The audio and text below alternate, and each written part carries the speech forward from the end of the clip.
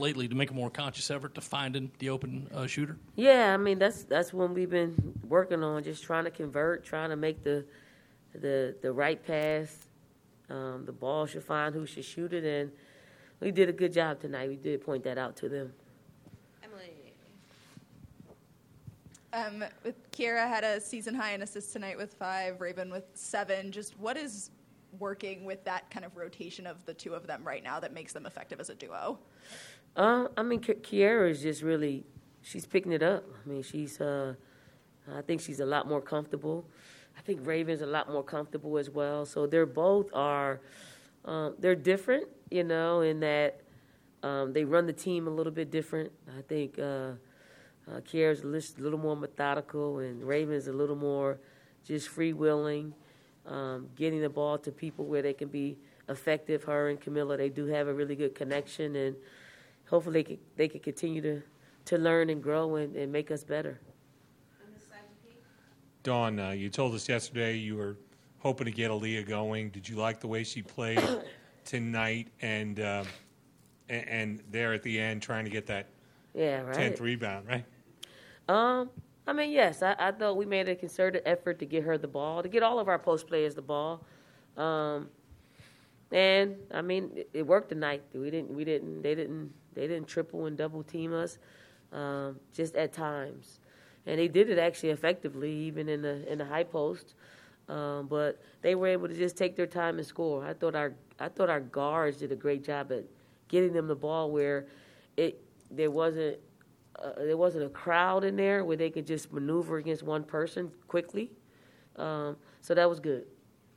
Jeremiah.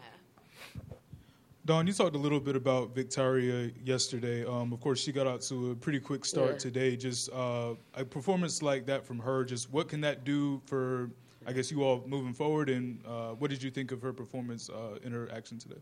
I mean, she's coming on. I mean, last year she got off to a slow start, but I think she's just, coming to form. The Victoria that we're used to seeing, that's able to just make some layups. I mean, she's really an efficient player for us. We gave her a lot more opportunities to score as well. So hopefully it boosts her confidence. I know she went out of the game because she got cut on the nose. Tried to get her back in, but the game got away from us. David?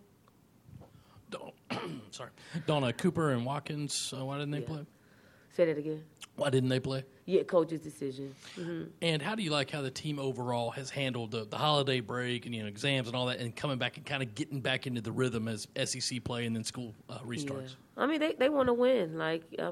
Our team is an experienced team that they've been through this routine at least 2 other times, actually 3 times with the core group of this team, and they only want to win, and they always put themselves in positions to win, and that's their approach. Their approach has always been win the next game. They don't get too far ahead. It's just win the next game, and they prep in the moment, and I just like the comfort of that with this team.